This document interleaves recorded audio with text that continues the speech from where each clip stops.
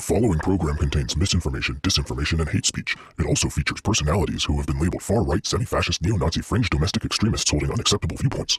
Any and all calls for justice are to be taken in the context of Minecraft, the game, as are any references to wood chippers, helicopters, or firearms. This product has not been evaluated by the FDA. We do not condone illegal behavior. We do not offer financial, medical, or any other professional advice. All comments are for comedic purposes only. Views expressed within this program do not accurately reflect the views of the corporation or its sponsors.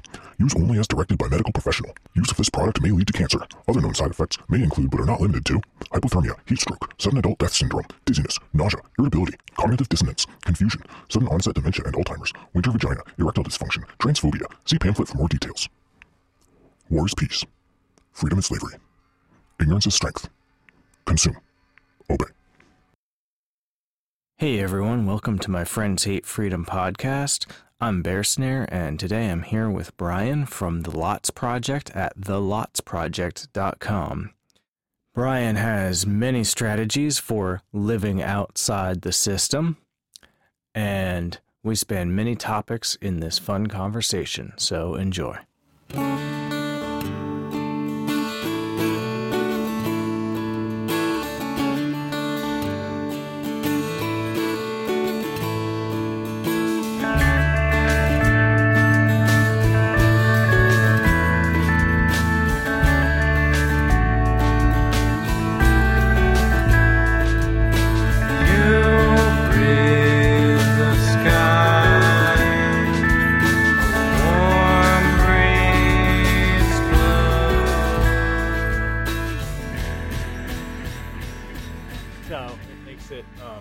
Kind of a natural thing. I've already got the equipment, and I'm ending up using more of my music production equipment than what most people use, like StreamYard and stuff. yeah, no shit. I'm like, I feel really inadequate using StreamYard, and but it works. It works for what I needed, and when I started, that was perfect because I was really limited on data, and it was a way to just do one upload every day, and it went out to 7 different channels, and then I downloaded the audio, loaded that to my host. So it was just basically one video file up and one audio file down, and it saved my data every month. Gotcha. Yeah, nice. So you didn't have to store the data yourself. It just went straight to the... Yeah, and it wasn't a lot of up and down, a lot of back and forth, like send it here, download it, upload it, download it. Yeah. That's one of the things that's actually kept me away from starting video is I don't want to deal with uploading it to all the different accounts. And as long as I'm just doing audio on Libsyn, it's just like I upload it there and it automatically goes out to the podcatchers, and that keeps it easy, you know. Yeah. I do the live every morning, and then live on Thursday nights or Monday nights, and then I do a pre-recorded that I air live on Thursday nights, and then all of that audio gets uploaded to a host and put out to other channels. And Gotcha. I can't even quantify my metrics because I don't even know everywhere it's going. Oh yeah, right. Huh. Like I get X amount of views on my live stream in the morning on YouTube, and so many on Twitch, and well, here was 7 on Twitter, but were they, as people scrolled by, or did they stop and watch the whole thing? And now I send out my audio to all sorts of different places, and I've started like pulling out segments. So I have a question I do every morning, and I pull that segment out, and that's got its own feed now. And I take all my interviews, and I just made free podcast feeds on Spotify. I'm like, what the hell? And so I just throw my interview shows are all on one feed. And then all these questions, I just go into StreamYard and clip the segment. Like I do it intentionally in the morning. I say, okay, now it's time for the question. And I pause for 20 seconds and I timestamp it on the table. And then I do it, and it's like 10 minutes. And so StreamYard has a clip feature where I just go in and clip it out, download it separate, upload it to the audio streams. Is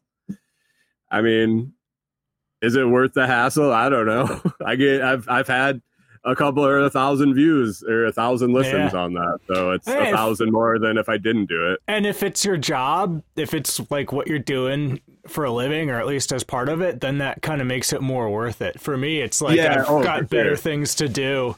And I'm very into doing this podcasting thing, but right now I'm not worried about like trying to make money on it or whatever. I'm just it's more of a personal goal to do it, and that's kind of like part of making that happen is just keeping the upload process easy, you know.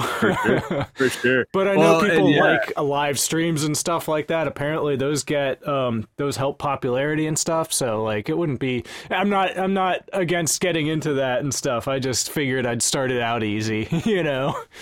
For sure. Yeah, I before work every morning, and I did it. I got up 45 minutes early. I literally was able to do, so I started with 15 minutes was my goal, 15 minutes live. And then I ended up at some point, I was up to like a half an hour, but I had to stop in a half an hour because I had to be out the door. I didn't actually have to be out the door. My job was very flexible, and I could go in anytime before like 8 o'clock. And so I figured out, though, that if I started at 6, I could be done at 2. So I wanted to leave by 6, so I would do or 7. So I would do the podcast and have everything done in an hour. Like, do it, record it, download it, do all the show notes, and upload it in an hour. And I would do that right before I went to work, and then out the door, download it on the podcatcher when I was in the driveway, and then listen to myself the first 15 minutes of the drive. Yeah. I've found that listening to myself is it's a good experience. Hard. It's sometimes a little bit humiliating, I guess. But it's also good for learning. Like, laughing at my own jokes is one thing that I noticed I do a lot, and it's like, man, you notice the little things you're not doing quite right, and that therefore it's worth listening back and learning how to do it better, you know. For sure. Also, you're listening your own on faster critic, though, speed for sure. also makes listening at like smart speed and faster speeds makes me sound better too, and so like I like that. So there's the not so confidence building aspects of it, but then there's also aspects of it that are like, it's really not bad overall, right? Right. Oh, so yeah, it's interesting. It's interesting growing at it. I was having a conversation with another podcaster the other night, and we've kind of grown together. And I was like, I sent him an interview I did. I said, dude, you got to listen to this. This was probably one of my best interviews I've done. And I was like, it was easy. It felt easy. I mean, happened to be the guy had just written a book on communication. So, I mean, I'd hope it'd be easy, but it was like one of those interviews. Like, I didn't even write any questions down. Like, I usually write questions down if I don't know the person or know anything about them, because I'm getting a lot of guests from like pod services. And so I'm just interviewing interesting people that I don't know about. So, you know, I'll kind of poke into their background and have a couple of key questions. Or they provide them on a lot of the lists that I'm getting. What do you mean you're getting them from pod services? One of the things I use is Podmatch, is a service that I pay, I think it's $6 a month for, and I get guest applicants sent to me like 4 times a day.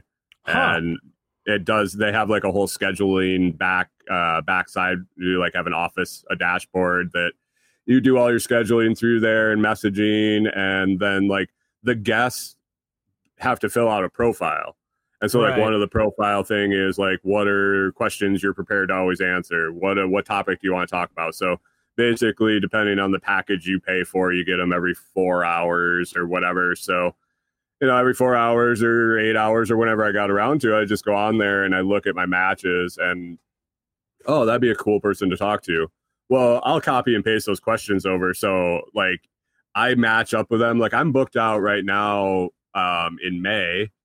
Wow. So if I match up with somebody, I do their show notes. I make a thumbnail whenever I can between now and then, but there's no chance that like on a Thursday afternoon, if it's a pre-recorded one, I'm going to remember why the hell I wanted to interview this person. So I have these questions. Well, this guy didn't even have any questions. I like read his background. I'm like, all right, I'll just go with this one. And it was phenomenal. I really enjoyed it. And he said the same thing. He's like, man, it just sounds different. It sounds like you've changed. Your interviewing has gotten better. And I said, I don't know what it was, but like a couple of weeks ago, it just felt like it got easier. Like, and it was nothing intentional. It was nothing that I did, but there was just one morning I was doing my show and I started, I don't know if it was a different cadence in my voice or in my head or the thoughts were flowing different. It's just gotten easier in the last couple of weeks. It's the only term. It's not easier. Wow. It is not even the term for it. And you've been doing it for a long time now, right? Like over a year, every day, pretty much. Yeah. Huh. Yeah. I've got, what do I got? 379. It'll be 380 episodes of my show this week, plus countless other, like the after party. And I do Lightning for Liberty with Josh. I go on other people's shows quite often and stuff like that. So yeah, I'm on the internet a little bit. Yeah. So I wanted to ask you, you guys had a 30-acre homestead and you sold it off and now you're living in a mobile home, like a camper. Yeah. To me, that sounds opposite. Like I would want the 30-acre homestead.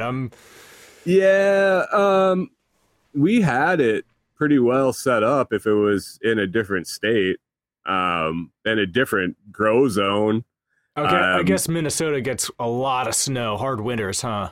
Well, it was a lot of snow and it was a long winter, and I mean it was zone 3B, so you can't grow a whole lot of shit. When we decided we were leaving, we were looking at kind of like different places we wanted to go, and we looked at like Tennessee, and it's like, okay, so this is grow zone 6-7. What's the average first frost or last frost and first states?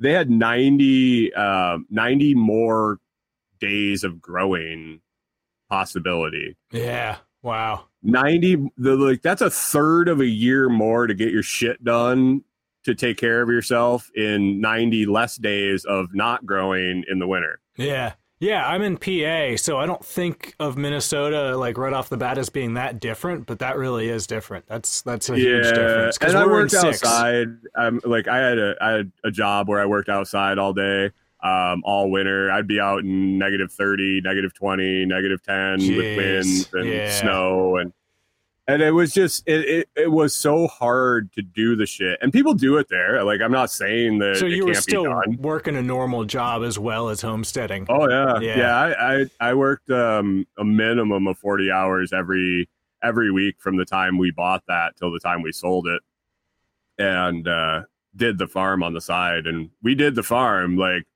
we did hundreds of chickens and quail and meat birds, like pastured meat birds and meat turkeys and rabbits and big old garden. And I had a huge comfrey business, and I sold it because I was standing in the field in October and I was moving a turkey tractor, and it wasn't Thanksgiving. I had turkeys that I was selling for $100 or more a piece. They were pasture raised, no corn, no soy, pasture raised turkeys that I moved twice a day for fucking like 7 months or 4 months or whatever it was.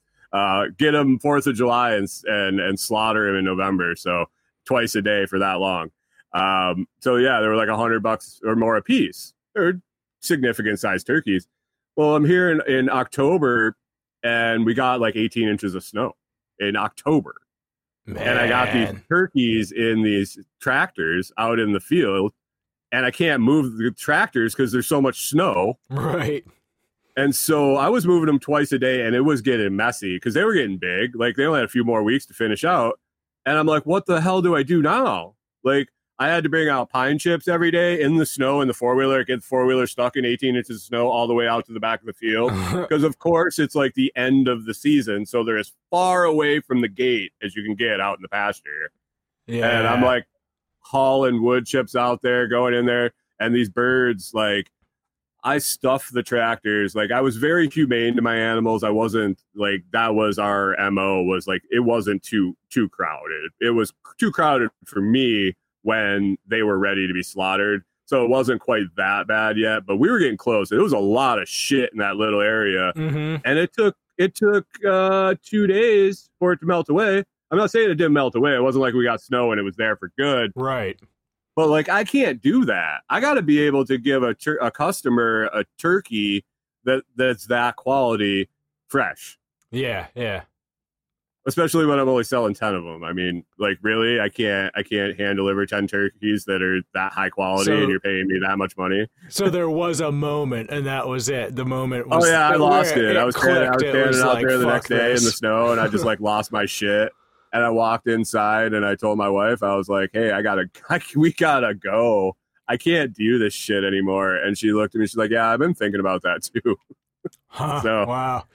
So it was, yeah, I mean, it was perfect. And it was a hard decision. And it was in 2019 we decided. 2019. Yeah. Wow. 2019. So we hadn't hit the COVIDs. Yeah, the COVID wasn't a thing. The world's screwy, but the world's been screwy for a really long time. And we decided we were going to sell our homestead. We had a lot to do. We were going to go and move to Idaho and buy a piece of raw land and get rid of all the type 1 mistakes that were made on the farm we bought, because we bought an old farm and redid it. So there were a lot of type 1 errors there. Like the chicken coop flooded every year because they put it at the bottom of a fucking hill. Like, I don't need to deal with that shit. And I know better. So let's sell this. Let's take the money from this. We'll buy a piece of property. Bought low. Like we've been really lucky in real estate. Our first house we bought together, we did very well on in a short period of time because we took a chance. The farm we took over a year to find, and we got a really good deal on it and immediately had equity. It's just been, we've gotten lucky. Nice. And made moves when we needed to, even though they didn't make sense sometimes. Yeah, I guess. And so we were like, okay, well, we'll fix up the farm. We were like, it was a working homestead. We were not an Instagram homestead. I'll tell you that. Like we had shit everywhere. Like I said, I was working 40 hours a week. My wife was working full time. We had all the shit going on. No, excuse me. So you get done what you can get done. And especially in Minnesota, when it's balls to the wall for 5 months, when it snows, everything's where it's at. And you don't know if you'll see it again until March. Yeah. Because if it snows in November, it might not melt. Like, so you rush around, get everything fixed that you didn't quite get fixed in the fall, in the spring, and then you're behind all summer. It's just it's a vicious cycle because it's such a short cycle that you can do shit. Yeah, yeah. So, and it sounds like you had a lot of animals to deal with for not considering you weren't doing it specifically for a living at that time. Like, it's a lot of extra work. Oh, yeah, dude. Oh, I would, we would, yeah, my wife and I, we nonstop all the time. From the time you get up, you're doing chores in the morning. We would really streamline things. And our kind of MO with animals was we'd get them, we'd learn how to do them. So the first time we got laying hens, we got 15 laying hens and we figured it out. And then the next time we ordered 50.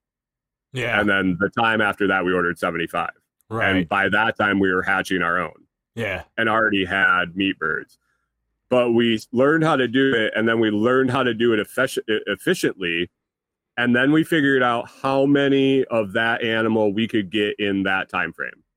So if I have to go down and change water, how many birds can I change water for at the same time? If I have to fill feed, if I got to fill feed for 15, how many birds can I fill feed for in the same amount of time as it's going to take me for 15? Right. So if I can do it for 15 and I can do it for 50 at the same time, why don't I have 50? Yeah. Because that's just giving me more eggs. Well, it kind of works like that, because then you have the other shit you have to do.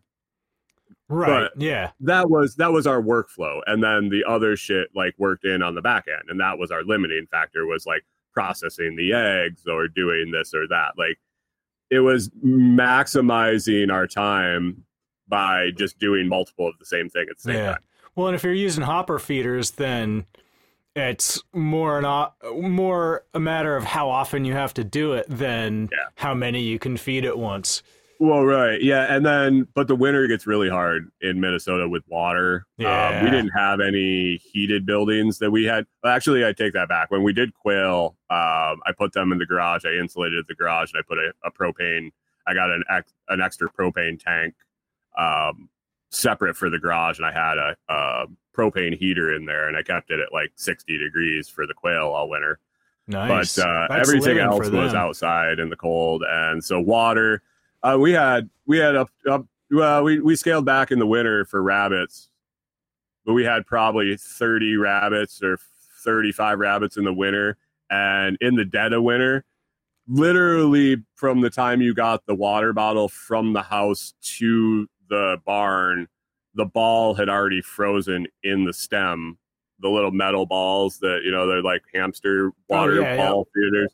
The ball had already frozen there. So we would walk around to the cage, and you'd have your hands, and you didn't have your gloves on, so your hands were warm enough, and you would hold the stem to warm it up enough to get the ball to break free, and then put it in the cage real quick, and all the rabbits would run over and click on the thing. Like they were parched. And as long as it was moving, they could get water. So they'd drink a shitload of water, and then a few hours later, we come down and do the whole shit again. Oh, man. And the thing in Minnesota, man, you like dream about spring all winter. You dream about spring, and you get so many false springs, like where it'll get kind of warm and then it'll get cold again for like months. And there's a one day when we did rabbits that we looked forward to every year. And it was the day that you changed all the water bottles in the rabbitry, and you didn't hear anything. Because that meant the water bottles didn't freeze overnight, and the fucking rabbits weren't thirsty. Because every day, all winter, you'd change those things, and then you'd do, like, I would do water first and then do feed later, and because the water bottles would freeze up, so you'd want to get them on there as fast as possible and then do feed. And every day you change those water bottles, and it was ting, ting, ting, ting, ting, ting, ting, ting, ting, ting, ting, ting, ting, ting, ting, like 40 water bottles all at the same time. And then one day they just wouldn't freeze overnight, and you change the water bottles and it'd be silent. And you're like, yes, spring is here. So, not that you even care now, but what I did for our quail was I put a heating element into the water to keep the water warm all winter, and then I didn't have to worry about the electricity situation in my barn and in the chicken where I had the chickens was interesting. I actually engineered a chicken watering system, and I was talking to a guy at like a Rural King, or it was a local one, it was regional, but I was talking to him about these automatic water cup dispensers. And so what it was is it was low pressure or high pressure. It had a regulator on it. And so you could hook a hose up to it, and it would regulate the pressure so that it wouldn't blow out the little cups. And and so I'm like, all right. And I said to the guy, I was like, so what water pressure does this have to be at? So my background for like work and stuff is I was like a technical lead, a control room operator. I worked on gas pumps for a long time. Like I was maintenance, like, so kind of figure it out type of shit. And so the idea, I was going to take a gravity feed. I was asking him what the lowest pressure to trigger this pressure regulator was. And my idea was I was going to put a gravity feed water line in, but put a pump on the outlet, and then put a stock heater in the 55-gallon barrel. So it would then recirculate, because it was now pressurized line, back up into the top and gravity feed back down. And I was going to put the stock heater in it. And I was figuring that I could heat the water enough with a big enough stock heater in a 55-gallon drum to keep the water warm enough in the circulation loop to not freeze. Yeah. And it worked until it got below negative 15. Negative 15 degrees. I was good. Do you know how much of the winter that got me through? It's pretty low. Negative 15 is pretty low. That's got to be the majority of the winter, right? No, that got me to like the middle of December in overnight lows. Dang. Yeah, for us in Pennsylvania, I never see that. January, February, like it worked, and I was like testing it, because I do the thing, and then I test it, and adjust it, and I'm watching it, and I'm watching the temperatures, and it was doing great, and then it went below negative 15 for an overnight low, and I came down the next morning, and it froze solid. Man. It just couldn't keep up. And then you've got like a hose going and all kinds of things that are frozen in with it, right? Oh yeah. Oh yeah. No. Well, it wasn't running water. I didn't have running water down there, so I was transporting the water in 5-gallon buckets all over the place. We had 2 wells.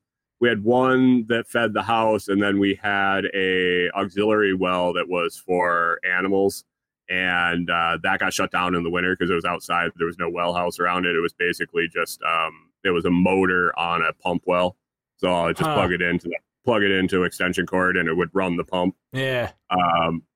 So basically, all winter we ran our house well water in the bathtub, filled 5-gallon buckets and hauled them outside, or filled the rabbit water bottles in the kitchen sink and took them down to the barn, which was, I don't know, like 60, 70 feet down the hill. It sucked, dude. Like I said, like type 1 errors out the asshole. Like the whole was just it was a doing it by hand homesteader's nightmare, the way it was set up. Yeah. And I didn't help, because I contributed to some of the shit. Like I was stupid enough to put a huge raised bed garden trellis into a huge hill, and when I had a perfectly level spot in the sun to put it. Oh. Because it was going to look cool, man. It was really going to look cool. Right. That's funny. So, so as far as your change in lifestyle, what are the advantages and disadvantages of mobile living versus that? By the way, it sounds like you could have used a snowmobile. Oh, dude, for moving that turkey tractor anyway. Yeah, we had a couple 4-wheelers. If we had ever stayed there long term, we would have probably put just tracks on one of our 4-wheelers instead of a snowmobile. We didn't do much recreational stuff. We owned 2 brand new 4-wheelers for 7 years and never took them off the property. Like, wow. We had a trail. You could access the trail. We actually had a hip camp where we had people stay and take their quads over to the trail. They didn't even have to go on paved road, and it was like we never went there. The trail went from like Duluth, Minnesota, all the way across the state, and it was less than a mile from our house. And we walked the dogs on it every once in a while, but we never took the 4-wheelers on it. Yeah. Huh. So the advantages of mobile living, I don't know. I'm experiencing a lot of shit. I'm seeing a lot of shit, meeting a lot of people. There's a goal to this. Like we aren't just wandering aimlessly with no end goal in mind. But we're really experiencing different places in the country at different times. We're evaluating where we want property. We're evaluating how people do things in different places, and we're networking and meeting a lot of people. Yeah, that's awesome. Enjoy it while you're doing it, because you're probably you're eventually looking for another place to buy, right? And this is sort of figuring out what you want to do. Yeah, and no. Our goal right now, we've kind of set, is we want to buy one property.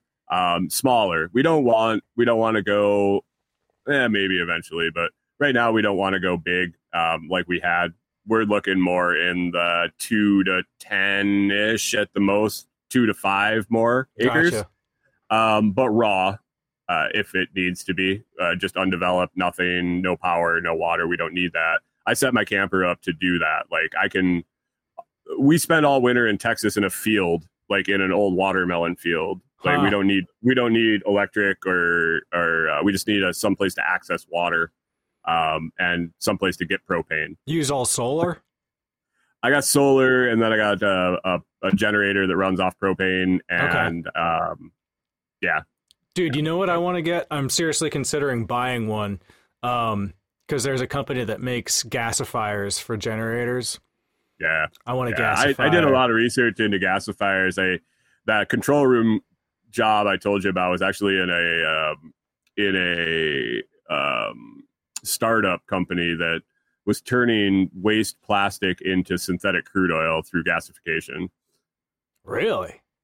Yeah, it was pretty crazy shit. That's interesting. Yeah, I was employee number 7 or something like that. It was pretty crazy, right? Yeah, well, no, that was just my employee number because there were no employees when I got there. Real small company. Well, it didn't end up. I mean, it ended up pretty big, but it was just, when I say startup, I was interviewed by the vendor of like the people that were installing the equipment. I did talk to somebody that actually worked for the company that I worked for, but like there was no people. Like there was an HR lady, a CEO, a CFO, a CTO, and a plant manager. And then they were hiring, and I was like the second person hired in that initial hiring of the whole company. So as I'm thinking about it, that's got to be significantly different than wood gasification, because you're using different materials. Not necessarily. It's basically changing the state of a solid into a gas and then recondensing it. Well, depends on what you want to burn it as. If you want to burn it as wood gas as a vapor, yeah, if you want to condense it back, we condensed it back into a liquid at the end. That's the only difference. Right. So we turned it into gas, but we also did burn off a lot of the product in a flare. We caught a lot of it in a really light and condensing process that basically we could have burned it as fuel, but we just weren't there yet. We were eventually going to be a self-sustaining as in, as long as we had plastic feedstock, we weren't going to have to pay electric. We were going to be able to use our off gas stream to power a generator like a wood gasifier, and then get the byproducts of the synthetic crude oil and then the light end condensate, which was like kind of naphtha or jet fuel kind of grade. Okay, nice. But yeah, it didn't really pan out for them. No Bitcoin mining though as part of that flare use. This was in funny story. My Bitcoin wish I would have moment was actually sitting in the control room of that place. And Buddy sent me an email, and this was in about 2012-ish, 2013. Wow. Says, dude, you gotta check this shit out. He's like, you want me to throw 100 on it for you, and you just pay me? And I'm like, I don't know, man. I'm super fucking poor right now. Let me check and see if I can figure out where to find $100. And I never did it. Yeah. Man, I mean, it's the wish you would have should. You never know. You know, I didn't get into Bitcoin until I wouldn't even have known how to do any. Like, it would have probably been $100 that he would have just like lost the paper wallet, or it would have been one of those lost Bitcoin or multiple Bitcoins. It would have ended up being like 7 or 8 Bitcoin or something. I can't remember what it was from the price, but I actually found the note years later. When we were minimizing to move into the camper, like we were hauling through all sorts of shit. And as a technician and a maintenance guy, like I keep notes on fucking everything, like every idea that pours out of my head, or notes on fixing shit, or when I unwire something, I'll make notes. I like notebooks full of stuff. So I would just store them for no particular reason other than the fact that I had space for them. but I was getting rid of them all, and part of that was, you know, like going through the motions of why did I keep this shit? So I was like flipping through some of these notebooks, and I actually saw some budget numbers with $100 circled with, it says Bitcoin next to it. And I was like, are you kidding me? One last time, and that shit went in the garbage. But yeah, it was what it was. It'd be a hefty chunk of change now. Dude, the same guy also gave me the lucky opportunity to buy a couple $100 worth of Iraqi dinar when he was in the military. That still is worth like $107 and some change, and I'd have to fly to Iraq to exchange it. So I mean, when he says he's going to get Bitcoin in 2012, yeah. No, I hear you. It is what it is. I'm not super technical, at least as far as computers go. Like, I'm pretty good with mechanics, engineering kind of stuff, but it took Jack Spirko really spelling it out simply, of like, you just go to Coinbase and create an account, and it's just like creating any other account, and then you can get. So like, it took him describing it a number of times so clearly that in 2020, when I was laid off from my job, I finally was like, you know what, it's time to learn how to do this, and it really, you know, it doesn't take that much. Yeah. Well, I put that out there too, was, you know, I taught myself how to do it. I should have done it then. I would be a lot more knowledgeable now, but I think it was probably 2018-ish when I started actually looking at it.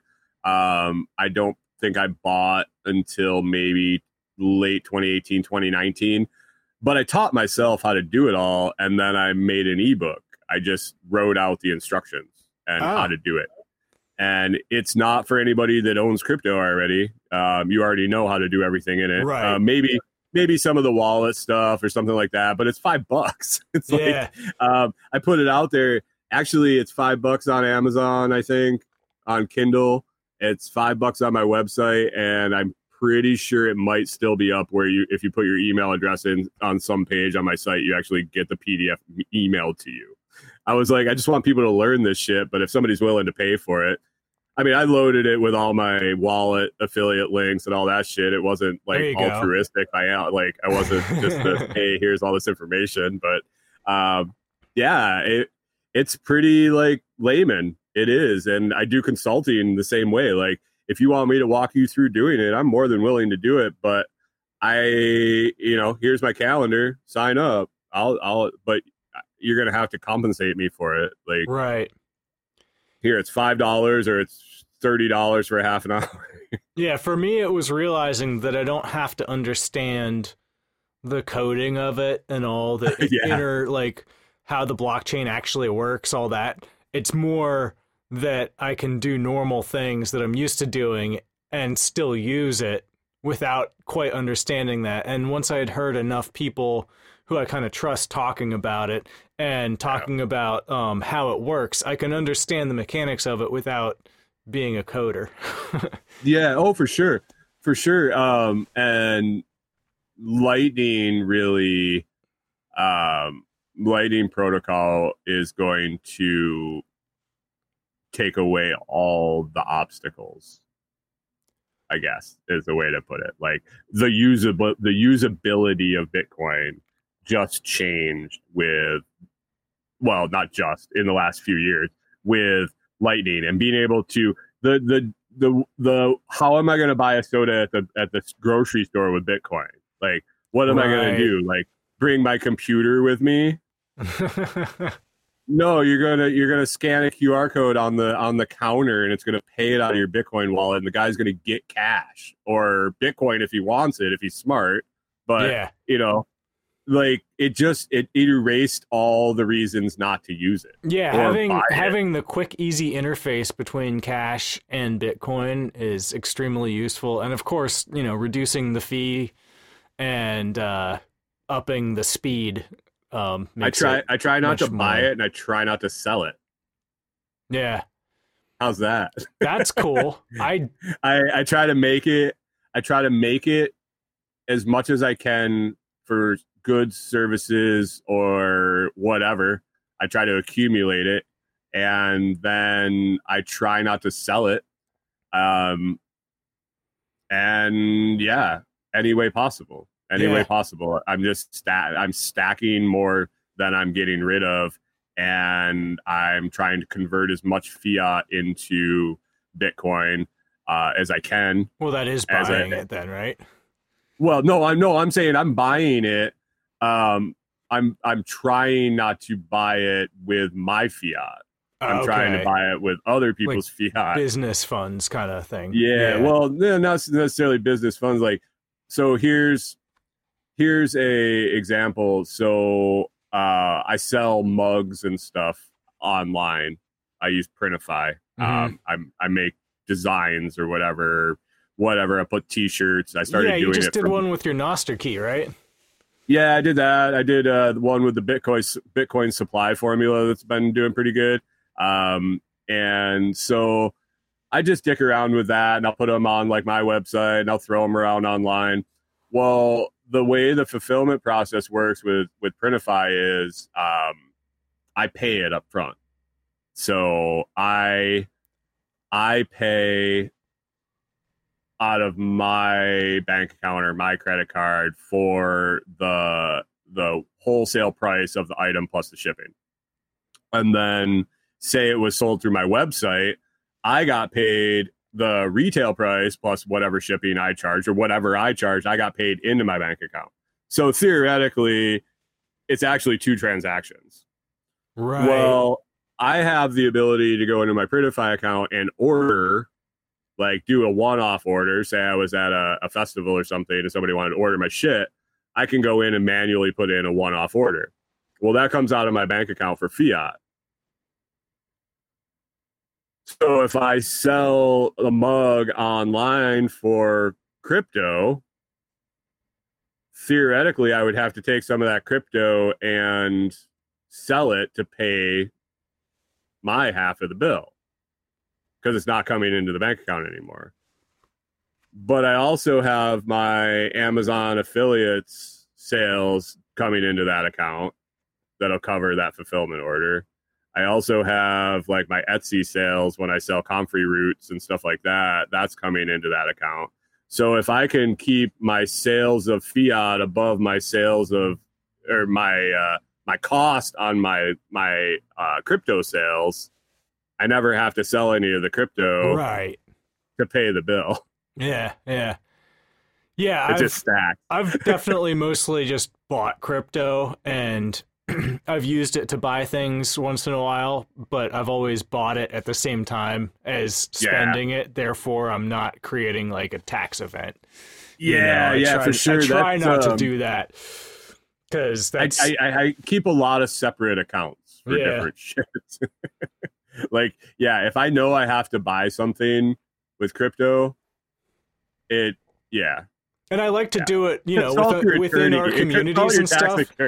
Like if I'm going to buy a ticket to one of Nicole's events or for Jack's membership or something like that, like I'm going to do Bitcoin because I know they like it, and it's cool to just like keep that thing going, for it's cool to make that network stronger. Oh, absolutely. Yeah, it's you signed up on Nostr, right? Yeah. I haven't done much with it. I haven't been able to put a whole lot of time in, and a lot of it's been banging my head against a wall. So I need to definitely watch some more videos and stuff and get some stuff going. At least I got my Lightning going and was able to send some boosts around or whatever, So like I haven't gone anywhere but Snort so far as like the social goes and Alby, and then just trying to get those things work. And I added a few relays, but maybe not enough, because you guys keep saying that adding more relays makes it work better, and like I haven't even been able to make a regular post yet, because that function just doesn't even show up on Snort for me so far. So you use iPhone or Android? I use an iPhone for now. My next phone will be an Android, but I'm pretty locked into Apple. Is like with music, Apple's great for doing that. And it's not that I'm against going elsewhere. It's just what I have right now. And until I buy new equipment, then yeah. Yeah, I definitely hear that. My wife's she started with iPhone after that was her first smartphone. She was a Nokia flip phone girl for a long time. Yeah. And then she went to iPhone, and that's just what she knows and what she had. And she had an iPod before that where she had all her music and she was able to bring it with. And I'll never get her to change. I just have to figure out how to make it work because I can't deal with the iPhone. I had to use one for a work phone for a long time, and I had my Android and my iPhone next to each other, and it just drove me nuts. Yeah. So try getting stuff. If you got your stuff set up online, and you have your private key, try downloading Damus on your phone and just and putting your private key in there, because it will it'll change your view of using it. Just doing it. So just doing the mobile thing has changed. Like, people are just banging their head against the wall, and then they go and try a mobile client, and they just seem to run so much smoother. Yeah, I tried to get Albi added to Brave on my phone, and it just, like, I didn't get anywhere, basically. Yeah, well, Albi won't work as an extension in Brave on the mobile. Oh, okay. So you have to download, like, we suggest Blue Wallet, right? And then basically there's a way. Okay, so that's why you're suggesting Blue Wallet, because I was able to fund my Albi wallet just from Exodus, but you guys have been saying how Exodus won't interface, and I'm like, okay, well, I funded it, so it obviously it won't do interface that. with, like, Nostr. Like, you can't use that as your funding wallet. But if you have Blue Albi, Wallet, then I wouldn't think you'd necessarily need it. But if that doesn't work on the phone, then that's why you want the Blue Wallet. Yeah. Okay. Well, and Blue Wallet, all it does is basically it's an interface for Albi.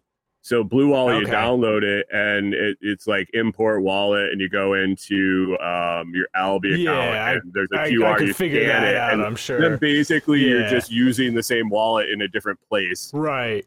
That makes sense. So it'll make things way smoother. And from what I understand, the mobile client, even an iPhone, is just fantastic. Like, I rarely go on a desktop version, and that's just if I happen to be on desktop and I want to share something there.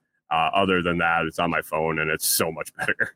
Gotcha. Huh, interesting. Because I've been really all desktop so far. I figured it. Yeah. Usually it's easier to do stuff on the desktop just because I've got more space to work in. It's easier to get it set up for sure. Like, I definitely recommend setting it up. If you can muddle through and you can get it to load enough to load things up, I find it easier. Josh did a video about doing setting the whole damn thing up on his phone, and it went pretty smooth. But he's got Android, so I don't know on iPhone how smooth it runs. Right. So. Hey, so anyway, I'm going to switch subjects. What got you into looking around at graveyards? Well, so when I was a kid, I grew up, and there was a cemetery kind of behind my backyard. It wasn't directly, it was behind my neighbor's backyard, my next door neighbor. So we had a backyard, and then there was a field behind ours, which abutted a cemetery. And there was a lot of room in there, and the neighborhood kids, we all kind of like played football there, tag or laser tag at night, shit like that.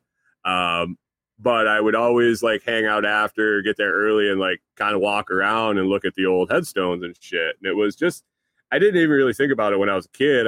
It was just what I would like wasting time. Well, a little older, my neighbor ironically, the neighbor that the cemetery was behind his house actually owned a funeral home and a furniture store. They were together, and he asked me when I was like 15, hey, do you want to deliver some furniture after school for a job? Yeah, why not, man? Whatever. So I get a job delivering furniture with him after school, and part of that job was helping with the funeral home too. Like, you had to set up chairs for funerals, you had to unload like caskets when they came in on the truck, stuff like that. So I was around death there a lot. Like the first time I ever actually saw a dead body, I like walked in. I had been to like funerals as a kid, but didn't really remember any. But I was like 16 and I walked in and they're like the funeral, my neighbor and the other funeral director, like just leaning on a casket with a dead dude in it, like shooting the shit. Like, and I'm like, whoa, that dude's dead. And he's like, God, I hope he is. He's been in the cooler for a while. And I'm like, oh, okay, this is okay. This is like, all right, like this is comfortable. And then, like walking through the embalming room and shit when there was like bodies being prepared for burial and shit. And so I saw a lot of messed up stuff there that kind of was more in this weird death, being okay with it. But what happened when we got on the road, we had just left and we were down in Tennessee, and my wife had started barefoot living and barefoot walking and grounding and things. And she's like, hey, there's a cemetery across the road from where we're staying. We're kind of in this like little neighborhood on an empty lot. And there was a cemetery. She's like, I want to go over and just walk around there. Barefoot is probably nicer grass than here. Okay, I'll go with you. And I walked over there and I started walking around, looking at the headstones, and I'm like, man, I remember doing this when I was a kid. That was kind of cool. And so I started looking at the dates and I started like hunting around in the that particular cemetery for the oldest ones or ones that look cool. And I was like, oh, this is kind of fun. I remember doing this. I remember feeling like okay in the cemetery. Like it just like calming. And so I started like taking pictures of the headstones and posted them on social media. And I'm like, some got a couple likes. And so then I started doing videos of them and I started putting them on TikTok, and I started getting like 1,000 views on headstone video. And I just started putting them out. And so I get the byproduct of getting to go and check these places out and see these old, really old, like today I was actually out at one where I was looking at some from the mid 1800s that you could still read. And so just like walking around, wondering about like who these people were and what they were doing. Not into like a membership program on my website and all sorts of fun stuff. Yeah, because now you're fixing them up and stuff. So it started as just taking pictures and people liked the pictures. I was taking pictures. Now I do cleaning. Yeah. A little bit. If I can get permission, that's a whole different story. But yeah, I'll do cleaning when I can. Through the membership thing, eventually, if I get enough members and get enough cash flow there, I'm going to try to siphon some off to try to get some fixed, because I see a lot of cemeteries that are just like run down and beat up, and stones that like trees have fallen on them that they could easily be repaired, or some that really just should be repaired because they're historic. And so try to find a way to siphon off money into a fund and coordinate that effort. Like once it gets to X amount of dollars, I can do a project at XYZ cemetery. It needs to be cleaned up and shit. So I can hire somebody to go do that, or hire a mason to go out and fix a cool headstone that's been broken somehow. Right. Yeah, that's cool.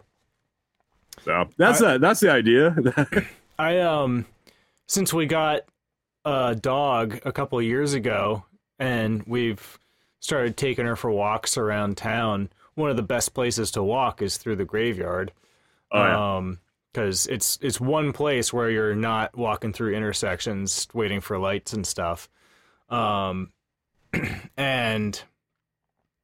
since 2020 things have been pretty crazy, and at some point I was listening to a podcast, and it was a particularly crude podcast, and I was like, I shouldn't be listening to this through the graveyard, so I turned it off. And I started making that a habit, just like turning off the podcasts while I walked through the graveyard, make it like a more sacred thing. And then I started praying while I walked through the graveyard, and so I sort of developed this graveyard prayer that I say for the world. Just try to like, dear Lord, please save us from this evil, wrap us in your warmth and love, show us peace, beauty, joy, and mercy, shine light into the darkness. And that's it. And that, Right. so now I say that all the time, and not Right. just in the graveyard, but every time I walk through the graveyard, I definitely say it. And it's cool. Like, I think that is like what you're doing is similar because it's around the graveyard. Like I look around and I'm thinking of all these people who some part of them is here even if their spirit is long gone. There's a thing of holiness there, and if there's any place to pray, it seems like a good one. Yeah, I mean, I always spend time. I stop. I was actually having this conversation with somebody today because I went to the one today, and I have a friend that's going through some shit with his dad, some medical stuff, and he's going through a rough time. And I'm not a religious guy. I'm probably about the opposite of that.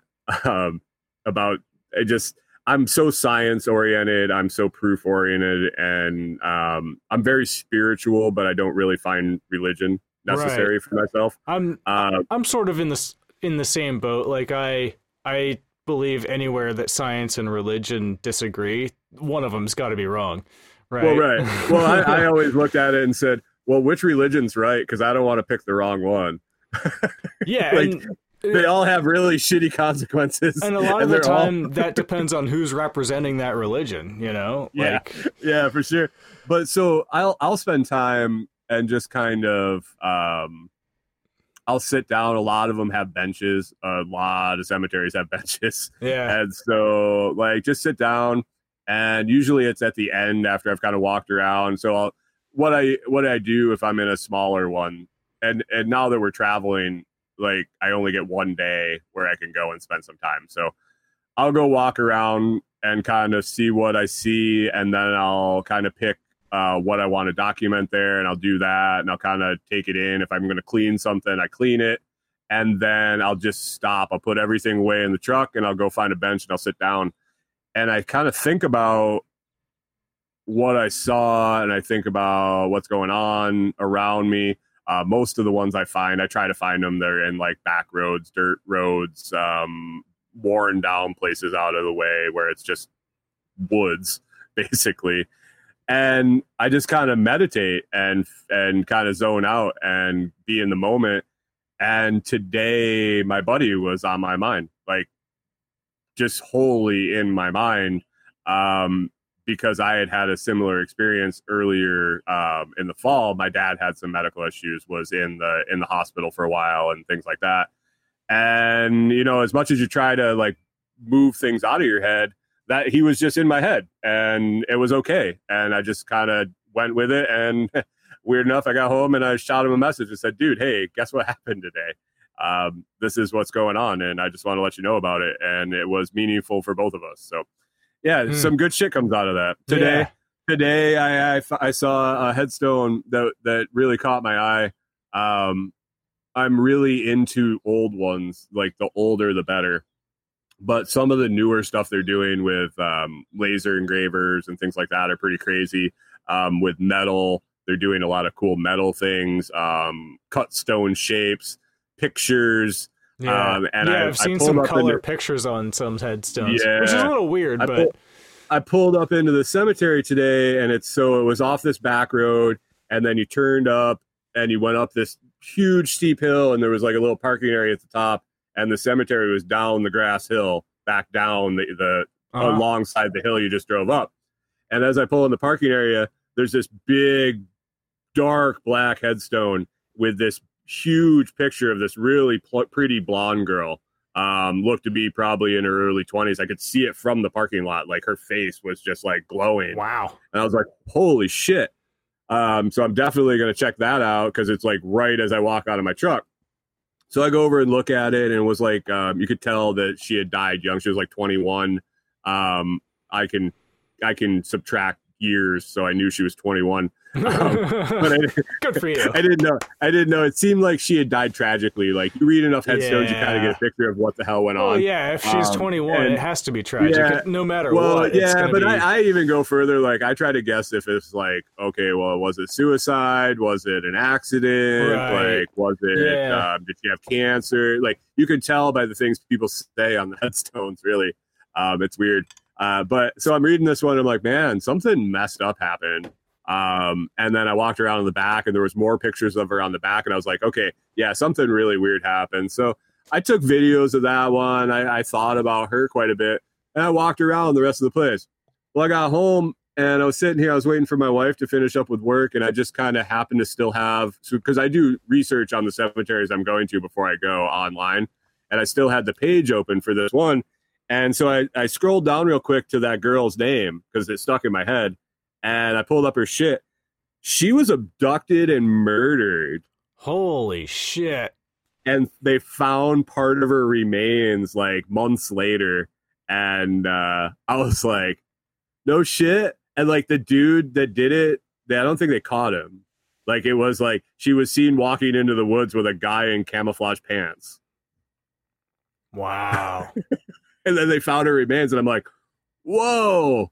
That's pretty crazy. Like, I got this vibe off this thing that like something messed up happened. Yeah. And I had no idea who she was. I don't look at the people in the, like, when I do the research, I'm like, look how many stones there are. I try to see if there's like, I don't like to go to the ones that are like on a main street. Like, people look at you like you're freaking weird when you're wandering around cemeteries. So the more private, the better for me. Yeah. Dude, I got a cool one for you to go to that I'll message you later after the show. It's definitely off the beaten path, and it's where I've got some relatives and stuff too. If you're ever in like the Philly area, there's a really cool one. My sister's over in that direction somewhere. I don't even remember the name of the town. Hughesville, Pennsylvania. Not quite to Philly, but I don't even know where that is. Yeah, it's like between Philly and Binghamton, New York, somewhere. That's a pretty broad range. Well, like, actually, like halfway between, I think. Okay, well that would put it closer to me, but I still don't know where it is. It's probably north of me somewhere. Small town, yeah. But yeah, I actually found one. Josh, the Renegade Butcher, there led me on to one when we were down in Texas that was in the middle of a state forest, and it was just one headstone in the middle of a state forest. Yeah, it's off some trail access road way out in the Sam Houston National Forest. Is just one headstone and then one little headstone and a fence around it. And it turned into some like cult, not cult as in like satanic cult, but like a cult following through geocaching. Like somebody turned it into a geocaching site. So there are trinkets everywhere around this thing. And so we drove out there one day and checked it out. And I left. So as we're traveling, we're taking and doing. You ever seen like painted rocks? Yep. Like people paint the rocks and leave them places. Well, I'll put my name, like the Lots Project, on it, and then put our website on the back, and I'll leave them places and pick some up. Like we'll pick some up in Tennessee, and then we'll carry them with us and like leave them in Arkansas or Texas. Nice. And so, so I left one of those at the grave. I like on his headstone and shit. And I got video of it. I haven't put together a big long. I did some segments on it on my TikTok, but I have some video that I should splice together because the story is crazy. It's weird. Like they say, the story says that he died of a rattlesnake bite out in the woods there, where he was buried, and that the little headstone was the rattlesnake that killed him. And this and that. Well, yeah. So Josh started doing some research. Like I got him. I asked him some questions, and like that's all you got to do with the guy. And he like starts diving into research. But he put a bunch of numbers and dates together, and it was oddly enough the year before the Sam Houston National Forest was established. This dude died mysteriously out on what became known as Palooka Point. This guy's name was Frank Palooka, and come to find out when he died and when he was buried there, the point that's out in the lake. Palooka Point goes out in this lake. The lake was man-made after that. So he's wondering if maybe old Frank Palooka didn't want to give his land to the feds for old Sam Houston National Forest, and they might have just maybe gave him a rattlesnake bite in the back of the head. Oh, jeez. And buried him out in the forest. Yeah. Because the forest wasn't there either. I guess if one was to exhume that rattlesnake grave, you could find out if it was a rattlesnake or if it was a metal snake. Yes, it jumped up and bit him real quick. But, yeah, it was like weird. The dates were lining up with like the year before, and there's like old news or old wives' tales and shit about like some pretty unruly guys that worked for the feds in that time period in that era. It was kind of like the wild west, man. Like, we're gonna take it, so screw you. Yeah. Oh man, I've got I think it's even come up on podcasts I've listened to. Schombacher in Pennsylvania up here. Mm-hmm. I've been to his grave, and that one's not far from me. It's in like the second row of one of the churches, within like 20 minutes of me. Oh, nice. Yeah. Never went there at night, didn't like do any crazy stuff around it, but I did go and see it after hearing the stories of cannibalism and all that. He ran an inn on the mountain, on Hawk Mountain. Okay. And apparently he would turn some of his guests into food. I mean, it is what it is. I mean, you gotta take the good with the bad in a person, right? Yeah, there was a lot of virtue mind. there. Have you ever the Criminal Minds, that TV show that would keep my wife up at night after she haven't really watched it. No. Oh, it's a bunch of criminal profilers that they're trying to find serial killers, and the stories are pretty messed up. And I always like myself a good messed up serial killer story. But one that always stuck with me was there was a guy that would abduct kids, and then the people would go look for the kids. And turns out that the guy was the guy that was always volunteering to cook the chili at the search parties for the kids. And they were actually eating the kid that they looked for last time. Oh, man. Yeah. That's pretty twisted. Yeah. You get to the end and it's like, oh, okay. Thanks. Thanks for putting that in my mind. Yeah, right? You ever come across any like hauntings or some kind of paranormal stuff with your adventures? No, I mean, I can't say that I've like, oh yeah, there's been spirits or ghosts or anything, but you know, there's plenty of times that I'm barefoot in the cemeteries, and I'll tell you, there's a different vibe there. Like, I feel different when I'm there, especially when I'm barefoot in the cemeteries. Like, there's a different energy there. Not necessarily good nor bad, just different, calming, really calming. There's some weird shit that, I've stepped places and it's gotten cold on my feet. Like, just, I don't know why. It might be a thermal mass. It might be a spring underneath it. I don't know. But I definitely tell you that I've been walking along in front of a row of headstones and stopping in front of each one and kind of looking at it, and stopped in places where my feet got cold. That's that for what it is. Yeah, that's could be something. That's one of those things, like, you don't know if there's a physical explanation for it, or there could have been a metal vault underneath the ground 2 inches below, and it was cold that night. Like, I don't pretend to think that it's some ghost telling me, but I'm not going to say that it's not. Right. Yeah.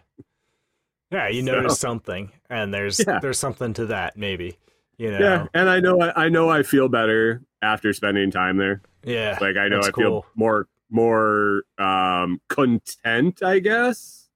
I don't know what it is. I don't know. Maybe it's just the time. other than taking pictures and videos, I don't like interact on my phone or anything because I'm using it to take the videos usually.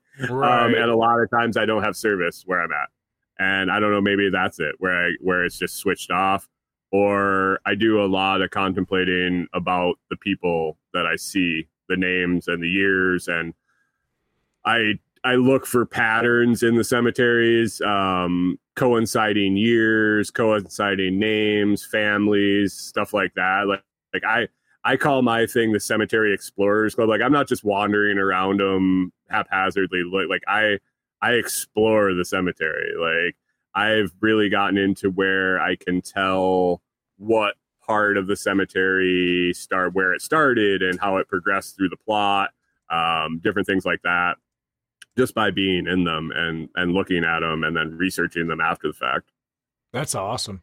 Have you ever contacted people of the families or people in the churches who own the cemeteries, that kind of thing? Yeah, I do. Quite often so usually there's a phone number at most cemeteries if they're still open that you can contact if you want to get buried there or somebody wants to bury you there. And, it's usually a local funeral home or a funeral director or some sort of thing like that. And usually when I ask them if I can clean a headstone, they're like, no, you can't, because I can't give you permission. It belongs to the family member. Right. Well, the majority of the time I'm trying to clean something, it's from like 1887. And I see the person, both his kids and, his great grandkids are all buried within 10 feet of him. I don't think anybody's going to mind. Especially seeing that it is, it's an all biological cleaner that I use. Yeah. Nonetheless, it's the law. It is what it is. They don't want liability if I screw it up.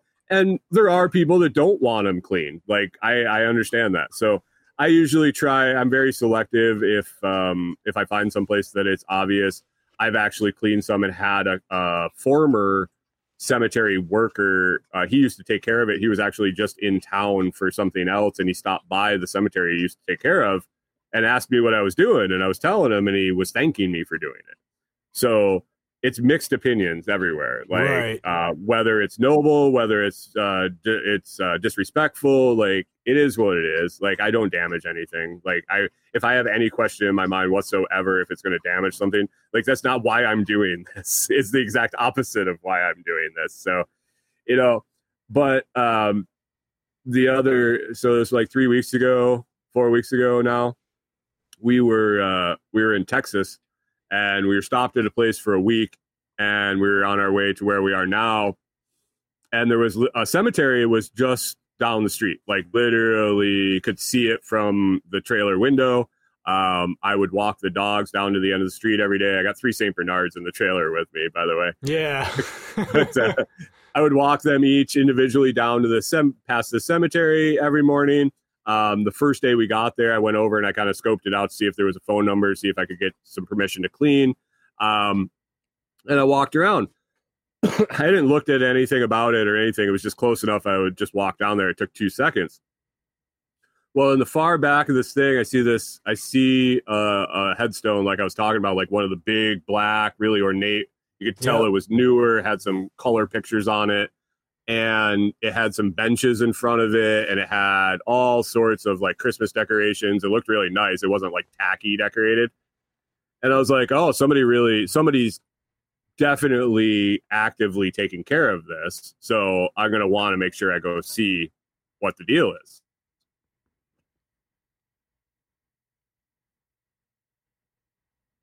Oh, and I'm looking at it, and it was a younger girl. Younger than the one from today. She was like 14, but lots of messages from like her sisters and her parents and this and that. And I was like, I got a weird feeling, like something weird happened here. Yeah.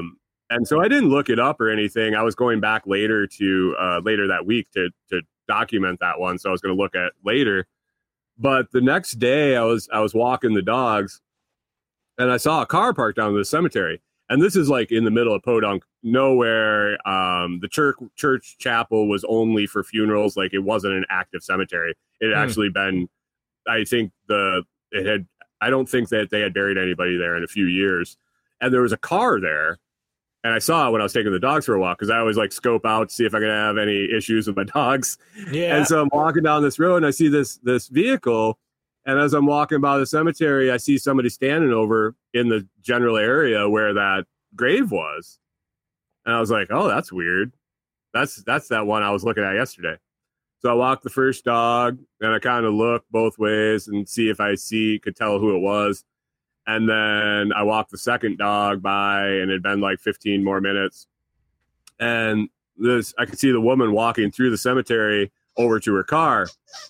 And I was like, man, I really kind of want to talk to her and see if I can find out if that was her daughter or something. And so I go back and I get the last dog and I'm walking by and she's just getting to her vehicle and I kind of wave and you could tell she was crying and everything. And she waved, she got in her vehicle. I took the dog down past and I was turned around. I was walking back to the house and she pulled out of the cemetery and turned and started driving right past me. And I waved and she rolled her window down and said, you have a beautiful dog. And I'm like, oh, thank you. Thank you. I said, I saw you over there. Is that your daughter's grave? The black one with the beautiful pictures on it? She's like, yeah, it is. And I was like, oh, she's like, I was there changing to the Easter eggs because she really loved Easter and I hadn't been since Christmas to change the stuff. And I said, oh, do you mind? Like I could tell she had been really crying. Like it was blatantly obvious. I was like, do you mind telling me the story of what happened? And she's like, no, actually I will. And she told me that her daughter snuck out of the house. She was 14 years old. Snuck out of the house in the middle of the night to go see her 22-year-old guy that wanted to date her. Oh. And ended up, they woke up and she's like, I woke up out of a dead sleep at like 5 a.m. and felt like something was wrong. So I went to check on the kids and I got to her room and she wasn't there.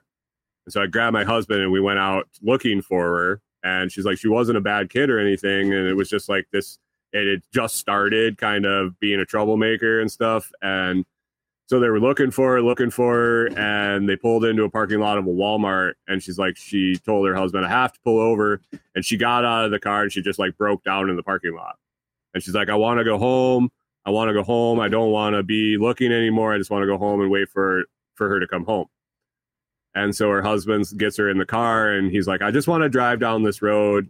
I just want to drive down here on the way home. And she's like, oh, fine, whatever. I want to get home. And so they were driving down this road and the sun was coming up and they looked off and they saw a reflection in the woods and they actually found the car that their daughter and this guy and another girl were in, that they had careened off the road and crashed and all died. Oh, and they were first on the scene. And she looked at me bawling and said, I felt my daughter and I felt her friend and they were both cold and I felt him and he was still warm.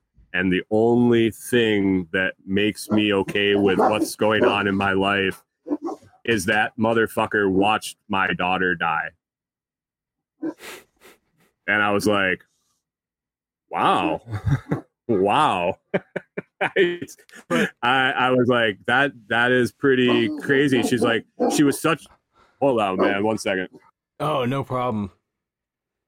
I can still hear you fine. It's not getting in the way. Yeah, they decided they wanted to bark at somebody going by, but yeah, it was really crazy. How intense, and this was probably, I'd have to go back and look at the date, but I think this was like a dozen or more years ago that this happened. Wow. And this woman is very still distraught about it. And it was crazy to just stand there in the middle of the road and talk to her for, I don't know, it was like 15, 20 minutes, her telling me the story and basically laying it all out for a stranger that just happened to ask her. Yeah. Well, that's cool that you got to be that stranger. That's Yeah, and I did. I got her phone number, and when I get the video that I did for her daughter up and uploaded and posted, I'm gonna send it to her. I was like, do you mind if I do this? She's like, oh no, absolutely, please do. So I think it's a thing that people appreciate from the ones that I've talked to. that are actually personally connected and not just internet people that think they know everything. Because there's a lot of those. Right. Yeah. Huh.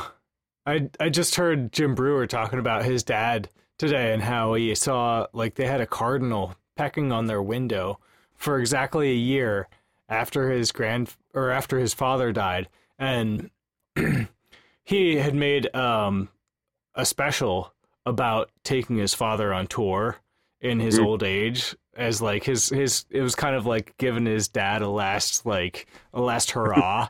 The farewell tour. Yeah, kind of like that. And he was taking care of him himself in the camper, which I'm sure you can relate to with the dogs and everything. And he was saying how he had been like looking for some kind of sign, and right then this cardinal started pecking on his window, and then he was away probably doing shows or something, and whoever was watching his house was like, hey, the bird's gone. And it had been there for exactly a year, and he was like, man, that's like, yeah, that was like, and he had some kind of moment where he was like, I need to let you go, Dad, you know, like, you need to move on. You're like, we're done here. there's some weird stuff that we've kind of experienced that way too. Cardinals, or that's always that's the one that symbolizes a fallen love or something like that. Oh, really? Yeah, like they're supposed to carry the spirit of lost loved ones, or. So I've had a couple experiences around funerals of people who were my age at the time, like in high school. There was one kid who was, I guess he was related to my girlfriend at the time, so I went to his service with her, and as they were talking, as the service was going on, I saw like a white owl fly by the windows of the church. Right? Interesting. And it was in the middle of the day. You know, you don't see an owl in the middle of the day fly by the windows of the church. And then there was another one where one of my friends died in high school, and his mom, afterwards, we were all gathered around outside, and his mom was talking, and there was like a butterfly fluttering around in circles, like around her as she talked about him. Huh. Yeah. Nice. So like there's something to like the birds and stuff. There's, I don't know, there seems to be something there, and I'm not I think nature knows. I don't know, my buddy, I was the best man in his wedding, and in the middle of the service, there was a thunderstorm and the power went out in the church, and he ended up divorced like 3 years later. And that's kind of nature, like telling you a sign, right? Yeah, I guess it could be, right? Other than the fact that I had told him, don't do it for like months at a time. But the nature of that whole lightning bolt and power going out didn't really set it in. The divorce papers did. Oh man. Yeah, no one went through that and didn't think, oh, this isn't foreboding. I mean, it is what it is. Oh shit. So you guys are really into grounding. That's awesome. I ground every night. I try to. There's sometimes when it's super rainy or something like that where it's like, I don't want to get all wet. But I don't do barefoot living. Especially because I do lots of like factory work and chainsawing and stuff. But I definitely, it's something I'm into, and I do feel like it's a very peaceful and it's helpful to do. So I don't do it for long even, but I make a point of going out every night before I go to bed. I go outside and stand in my bare feet, look at the stars if they're out, just kind of like have that moment of peace and do the grounding thing. My wife that's how she got started in it, was every morning she'd go out and do it. And then she liked the way it felt on her feet. And she's like, okay, well, if this is good for me to do for 10 minutes in the morning, maybe it's good for me to do more than that. And so she started kind of walking down the road barefoot, started walking the dogs barefoot, and then her feet kind of toughened up. And she liked the way she felt. She actually had a lot of shoulder issues that she had dealt with, man, the whole time I knew her, 15 years so far. And doctors would just say, oh, it's bicep tendonitis, it's from your work, it's this and that. And it kind of all went away when she started grounding and barefoot living and changing her posture and changing her gait. And, you know, it's all related. I don't want to say it was one thing or the other, but when you make a drastic change like that, it could be any of it or all of it together.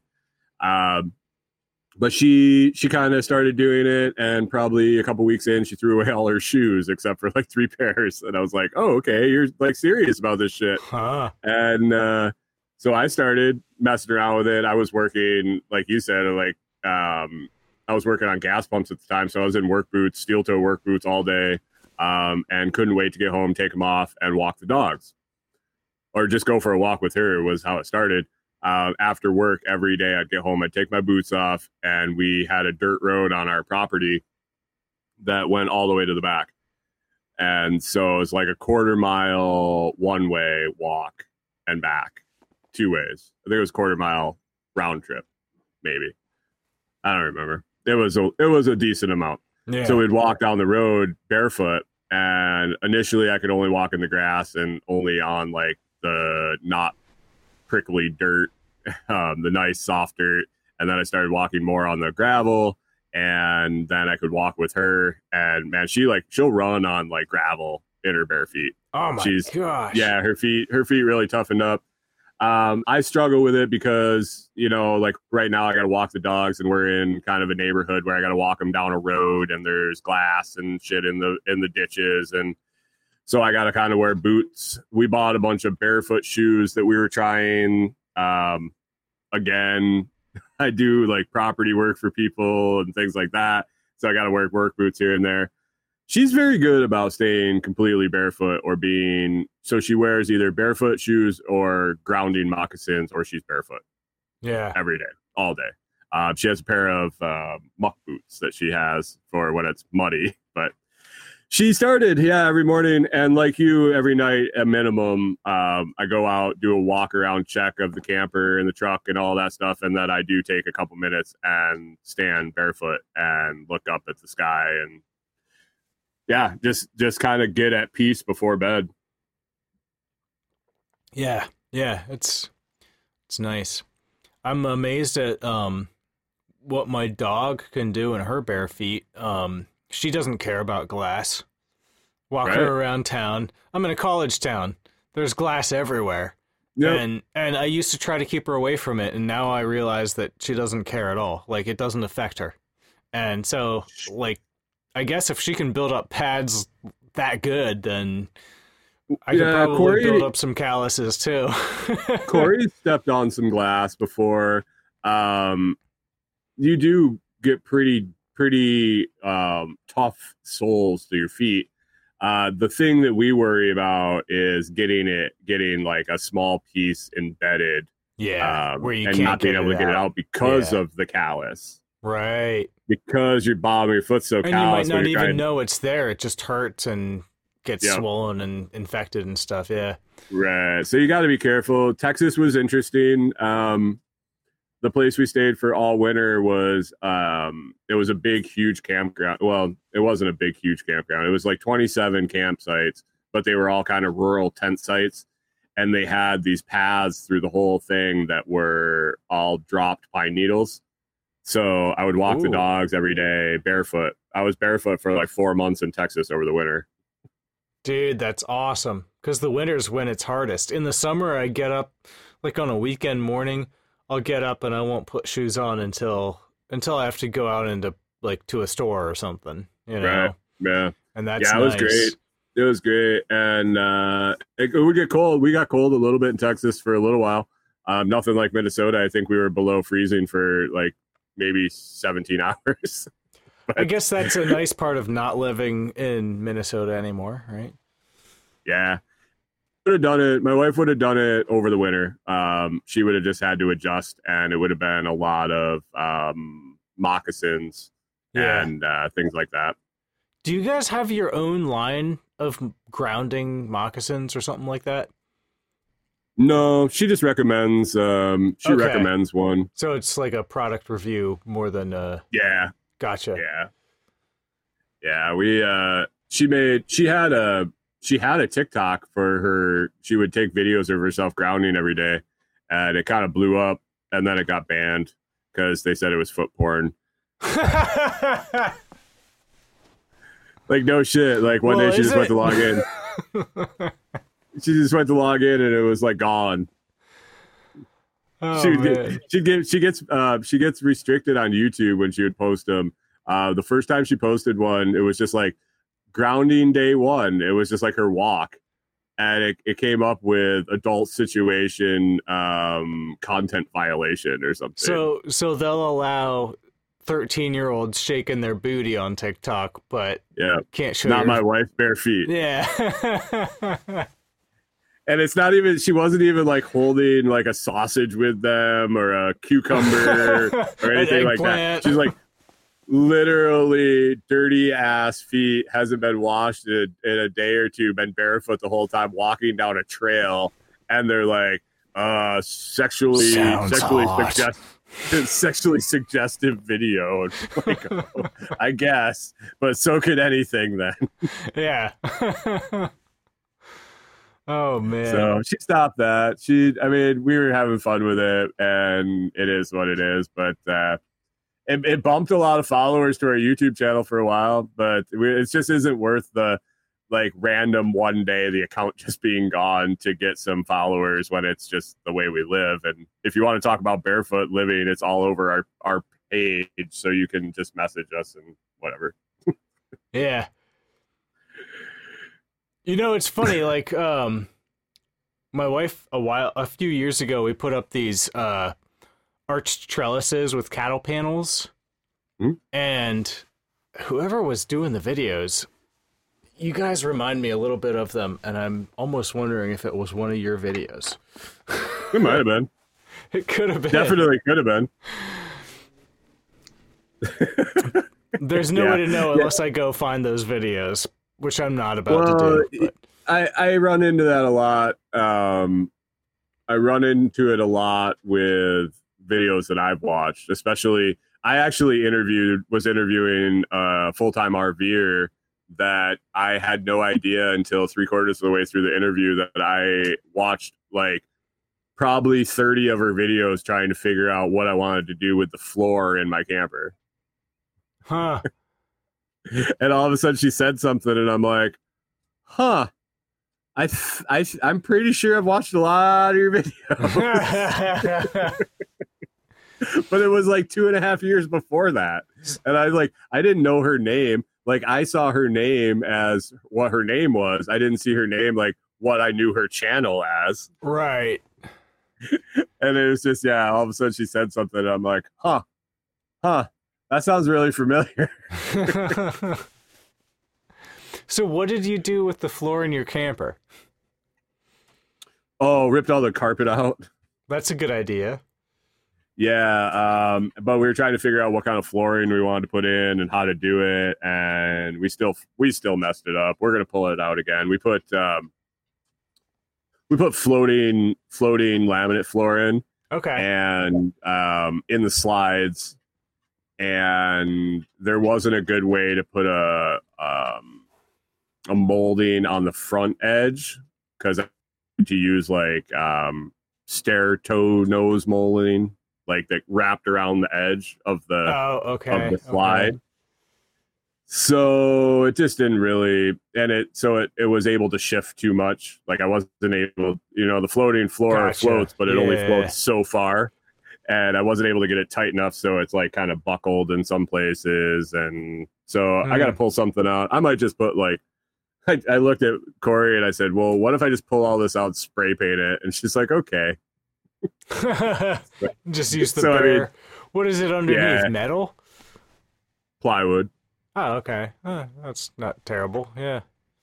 No, so I And can put something. We you just know what you could also do it's- is, especially with the dogs, get some like cheap linoleum, not even real linoleum, but whatever the vinyl flooring is. Throw that Yeah, down. It's not hard to we cut. we looked at that and we were wondering about the moisture barrier underneath. The floating floor kind of would allow that moisture to kind of get out of there. Right. I wasn't sure about the moisture getting locked into the plywood coming up underneath that slide. So I don't know. So you were asking about our plans about buying a new homestead and getting set. And I never got to our goal right now is find that first property and make enough money to not necessarily off that property, but in total to be able to park this trailer there and have another smaller, more nimble trailer to go adventuring and use that as a home base and buy other properties and try to do the same thing. Nice. Nice. Goal one is to kind of find a property and make that property number one and eventually retire this trailer there kind of permanent as a permanent home base. Yeah. So yeah, that's the MO right now. So we're kind of we put some funds to jumpstart that away when we sold the house and we're just kind of keeping an eye out for that and waiting for the economy to fall apart. So I got cash that I can say, hey, you got 5 acres on the backside of that 100 and you could use probably $5,000, couldn't you? You're waiting for the world to go on sale. Yeah, pretty much. Just sitting here with my handful of cash waiting for somebody to be ready to buy. Yeah. Or sell, I guess. Yeah, I guess in a way, like locally, I'm in a good position to do that. But I also worry about, is inflation going to hit first? Like, where is it going to hit, right? Like, yep. Are my dollars going to be worth more in a year or less in a year kind of thing, Yeah.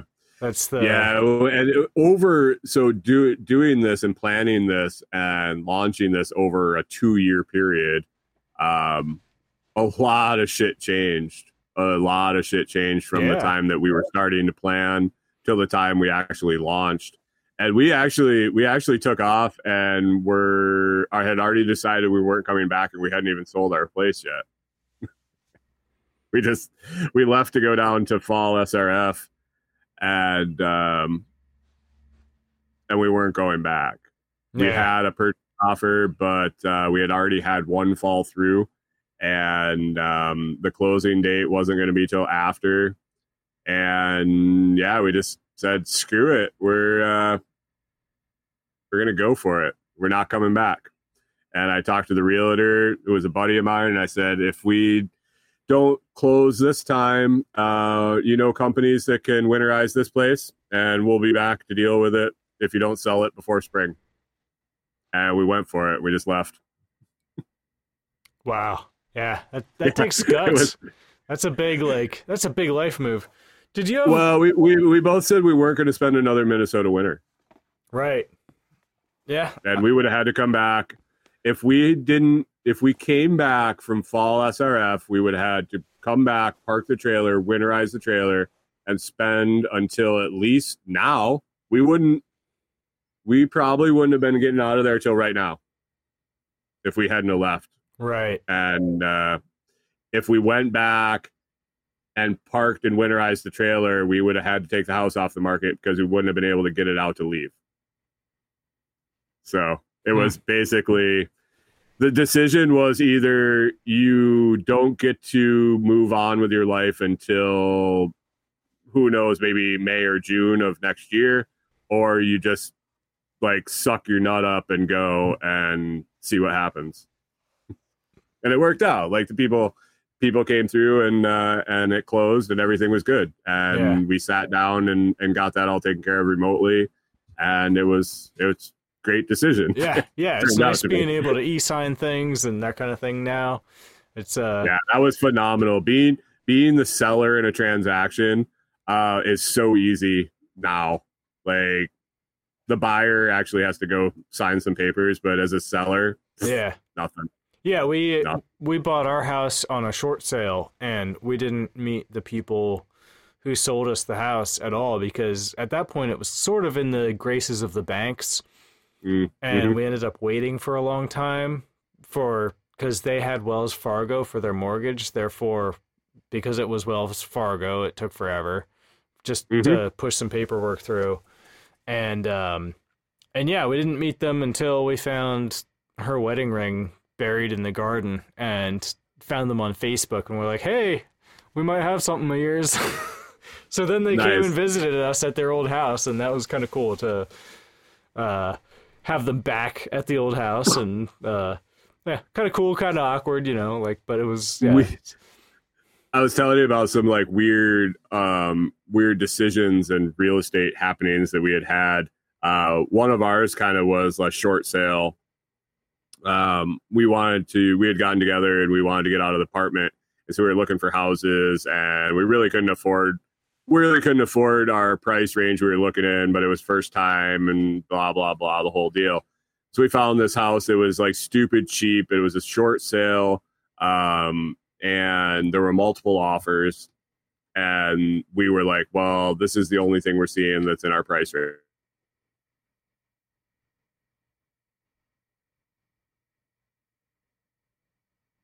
Yo, you there? You dropped off.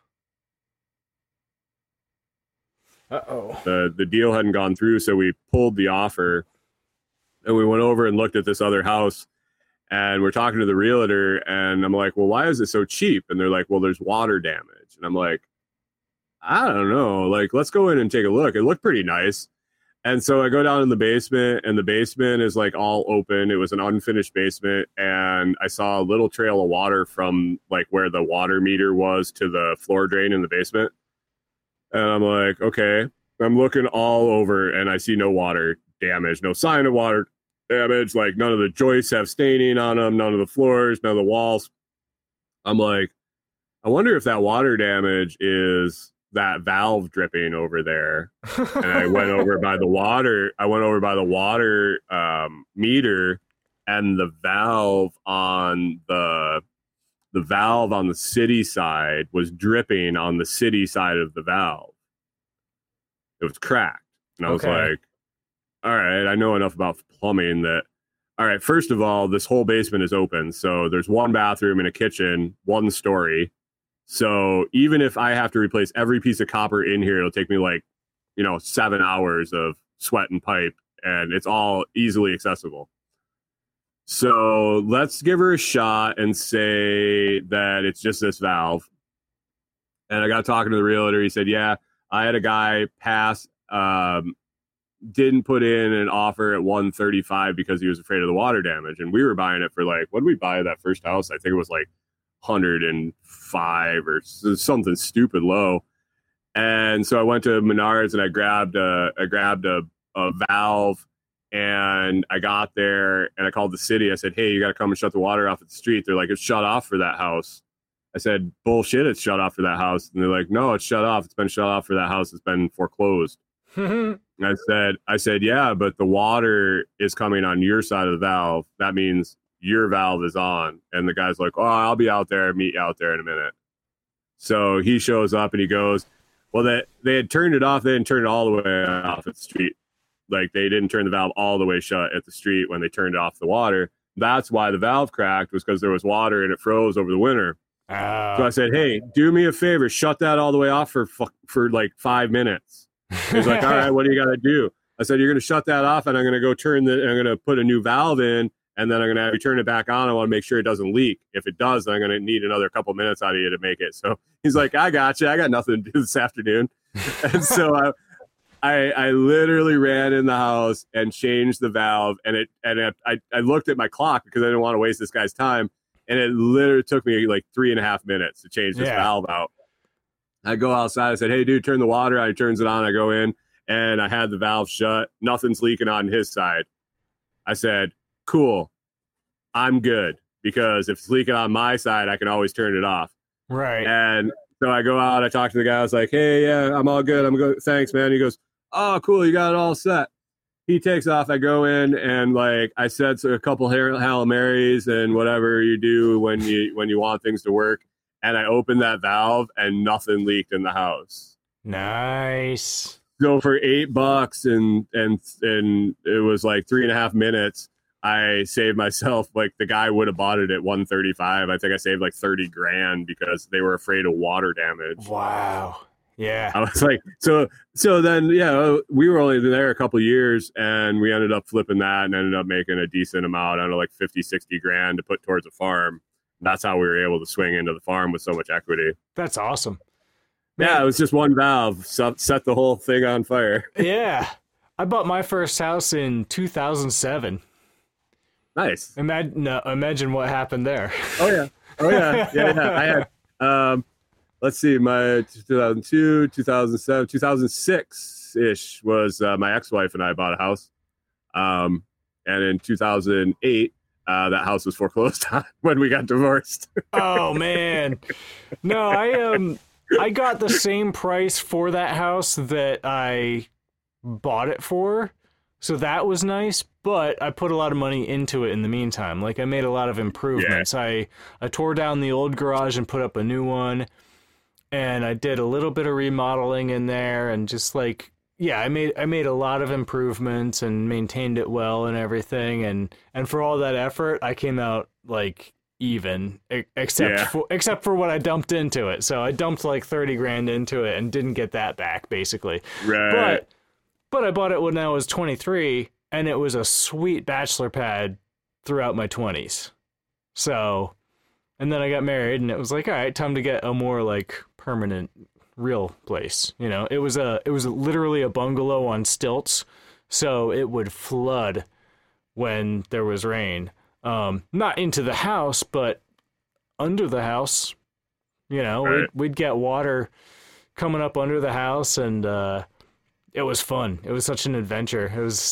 I still have dreams about that place every once in a while. It was like there's something like real romantic about it. It was a cool place. I mean, there's the farmhouse we bought was definitely a fixer-upper. It was 100 years old, and nothing was square, nothing was level. And on top of all the stuff we talked about earlier with all the farm animals, the full-time jobs and all that, we were trying to do a house remodel. And the wife and I lived in the house with no sheetrock, only insulation in the walls in 2 of the rooms for I don't know, multiple years, just as it was in process of being fixed. I was redoing the wiring in all the house, and it was so old that the wiring was daisy chained from room to room to room.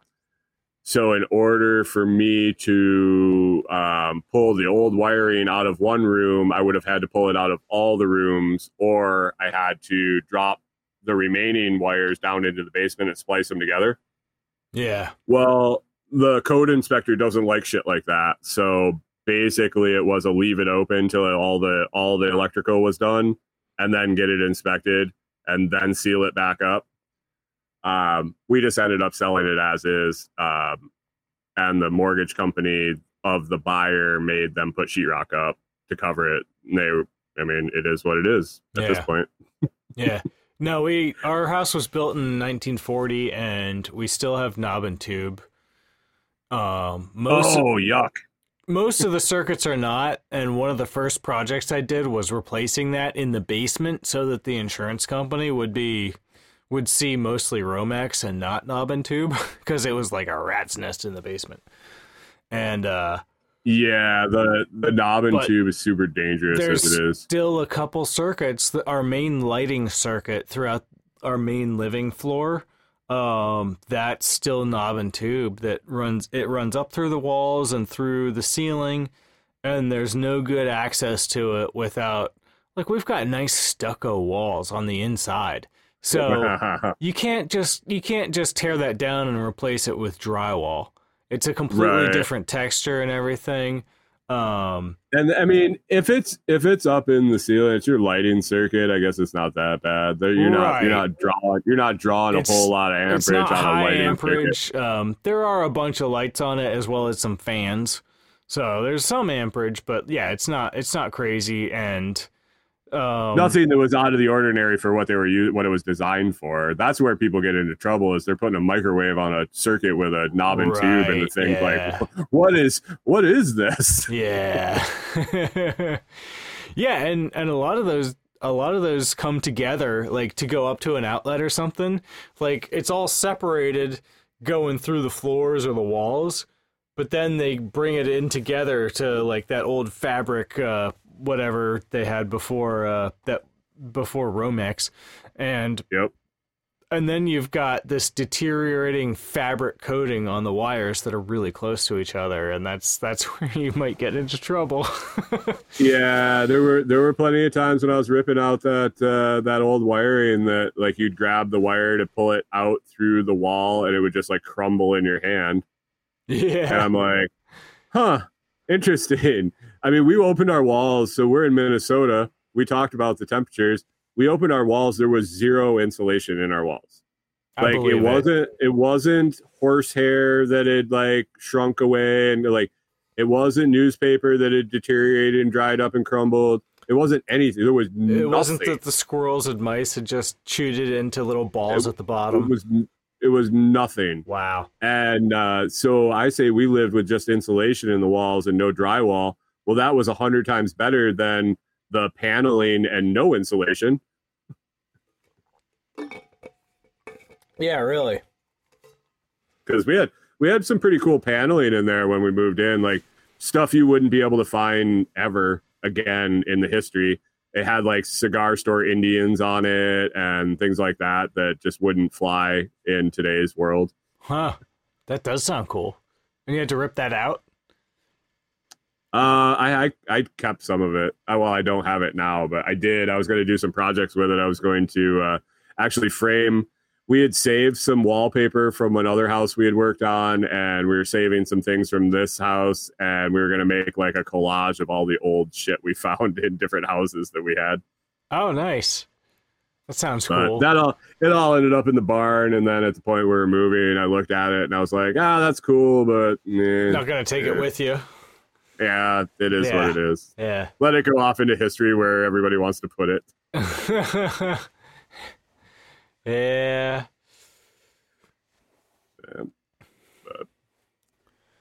Oh shit. Yeah, well, I'm pretty good. Like it's about my bedtime too. Like I do. Yeah, you're late. You're even later than here. Yeah. It's going on 9 for me, and I get up early because I still have a job. I still get up early and I don't have a job, so. Well, that's a matter of discipline then. Or the dogs, the St. Bernard shoving a toy in your face at 5:15 every morning, regardless of what day of the week it is, will definitely get you up on time. So we get up at the same time, with or without a St. Bernard. Yeah. That's the difference. You have the job that you have to go to. I have the St. Bernard that has to wake me up. My dog is lazy in the morning. She doesn't want anything to do with me when I get up. Oh, we got one of those. We have one that'll just sleep all the time. We have one that sleeps with Corey and will snuggle with her, and actually she'll get out of bed. He will stay in bed. And then the third one, he's a little special ed, and at 5:15 every morning, regardless, he starts grunting and running around the camper and grabs a toy and will shove it in your face until you acknowledge him. And then Corey and I sleep separate because I snore and do karate. So I have a bedroom in the front of the camper and she has one in the back. And so the dog will run up and jam the thing in my face and then climb up in bed with me and roll over on his back and make me rub his belly. And then we can start our day. There you go. It's insane. It starts with love. We call it the Norman alarm. So with traveling, how does he adjust with different time zones and stuff? We haven't been out of Central yet. We've been just straight up and down. We left Minnesota, went to Tennessee, stayed in Mississippi and then over to Texas and then back up to Tennessee. So we've only stayed in Central. And when we went out to Seattle for a test run, he wasn't doing that in his life. This is a learned behavior from us getting up to go to work at that time every day. Right. Yeah. Huh. Is he on the spectrum? So now that we don't have to go to work at that time, he still wants to get up. So I wanted to ask you one more question, which was, what is a tachyphile? Because I saw a pop-up on your website, and it said... Oh, a taphophile is somebody that's into cemeteries and old headstones and things like that. Basically me. Okay. I figured that's probably what it was, but I thought I would ask because it was a pop-up on your website. It doesn't have anything. It's more the history and the architecture and the stonework than the death and the dying. It's not Okay. It's not like you're what's the necrophiliac or something like that. Yeah. You're actually into the headstones and the cemetery part of it, not the people in the ground. Yeah, cool. I think so. I told my wife's uncle about like your project that you're doing, and he thought it was really cool. He's into the historical grave sites and stuff like that, and there's definitely...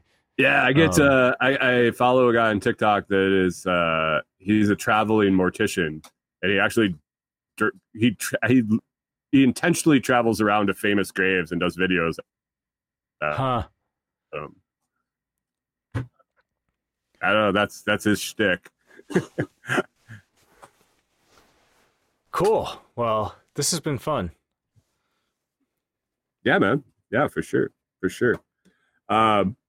I was able to find something for my Thursday. Something came through on that. So I will definitely have you on, but I don't need it that quick. So it doesn't have to be immediate. Okay. Yeah. Hit me up when you want. Sounds good. For sure, man. I've had a Appreciate busy it. week. I'm actually gonna end up doing a 20 years of the Iraq War with an Iraq vet next week. I mean, the anniversary already passed, but that's going to be... What's that? Has it been 20 years? Yeah. We just apparently we just hit the 20-year anniversary of that because it was 2003. I've lost all track of time since I stopped watching the news and events and things like that. Yeah, that's not a bad thing. Well, we lost the seasons too. That was the problem when we took off this year. We didn't have winter, so I really don't know what month it is. Well, we've had an early spring here. It's April, but it almost feels like May. We've been starting to feel some summer days, really. So Nice. It's been kind of nice, yeah. We're just hoping we don't get too much late frost that kills all the fruit and everything. Right, yeah, that was... we could only do apples and plums. That's actually... I guess we did raspberries. We have all three of those things. We have one apple tree, one plum tree, and a whole lot of raspberries. And Nice. Yeah, those are the easy ones to get started. the plums we never get much from, but because it's an old tree, and unfortunately it's not doing well, although we hope it does. The apple tree is very healthy, and as long as there's not a late frost or something, we can get like 200 to 400 pounds of apples off of this one tree, and it's not even that big of a tree. It's just productive, and I prune it pretty religiously. Nice.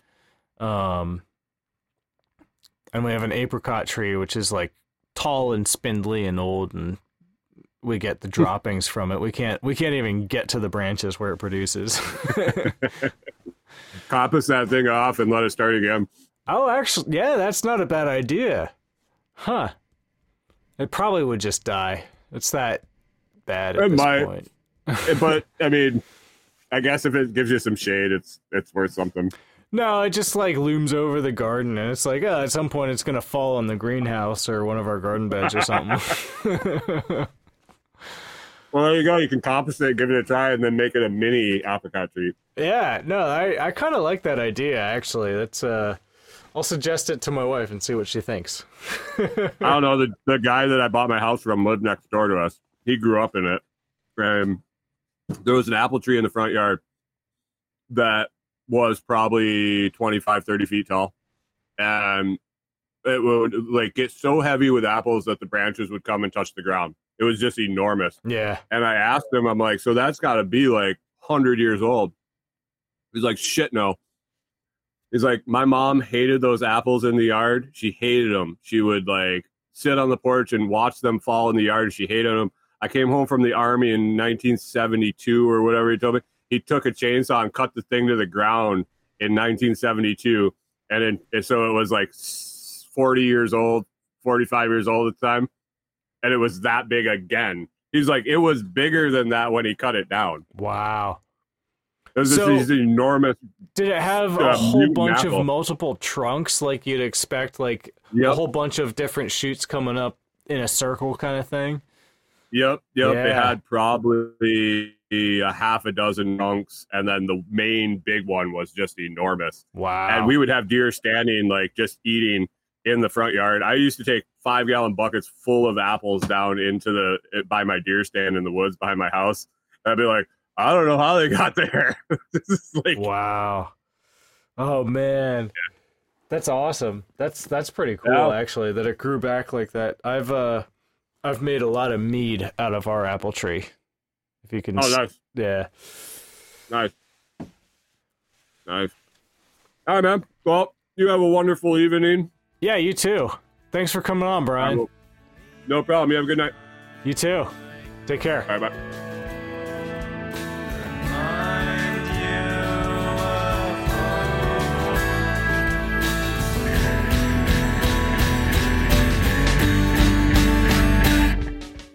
Yeah, you can find all my information at thelotsproject.com. That's the Lots, L-O-T-S, project.com.